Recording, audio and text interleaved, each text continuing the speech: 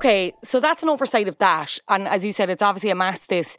It obviously had a following pre-Drive to Survive, but it's kind of amassed this whole new audience post-Drive to Survive, which includes like us normal folks, but it also includes now like celebrities. And now again, there have been celebrity fans of F1 like going back into the 2000s. Like Patrick Dempsey's been a big fan. He actually co-owns a team, the Dempsey Proton Racing team, a couple of other people, Anne Hathaway, Cameron Diaz, lots of people, right? But then, you can obviously go, and I've seen a lot of people on my Instagram stories attended Silverstone, and like they went and they saw a couple of races, whatever, and they were happy out, right? But explain to me what this grid walk is, and like who is there in terms of like attendees and who is working there per se. Okay, so the grid walk itself is a pre-race ritual on Sky Sports, hosted by Martin Brundle, who was a pundit on Sky Sports. He's kind of one of the main ones. He's a co-commentator with David Croft as well for the race. And he was a racer back in the day. He was a racer back in the day. I don't know what the terminology is. You're going to have to. He was a driver back in the day. I'll give you just a bit of a brief history on Martin Brundle, and we kind of go into the grid walk and then go from there. But he's a former F1 driver from essentially 1984 to 1996. Took a 1 year gap in 1990.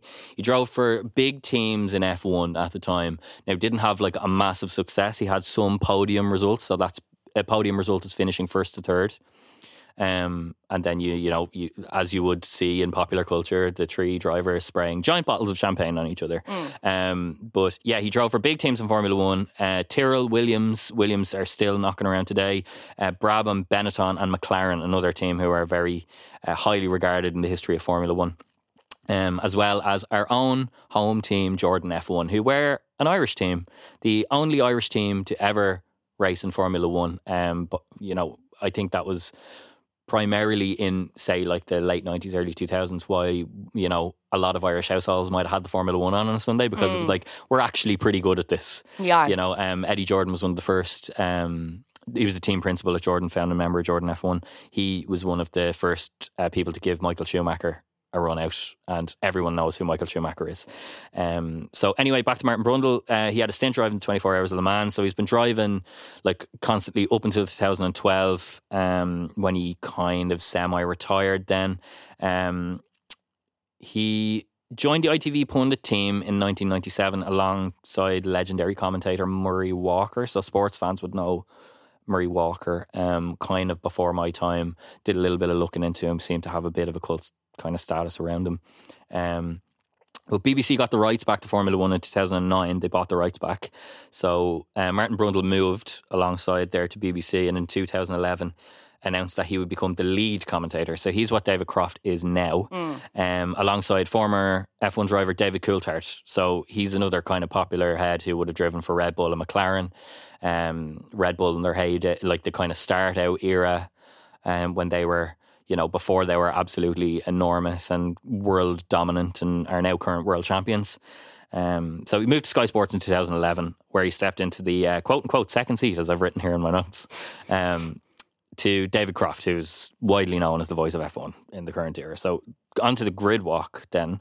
So the grid walk is a pre-race ritual on Sky Sports before the race takes place on a Sunday, where the broadcast is sent down to Martin Brundle on the grid, who essentially spends 10 odd minutes or so wandering around the grid at a time when the grid allows teams, mechanics, drivers, and the crucial part here being VIPs onto the grid to get a closer look at the action and to kind of be amongst it all. And is it only Sky and Martin that does that currently? It is currently only Sky and Martin Brundle does that, yeah.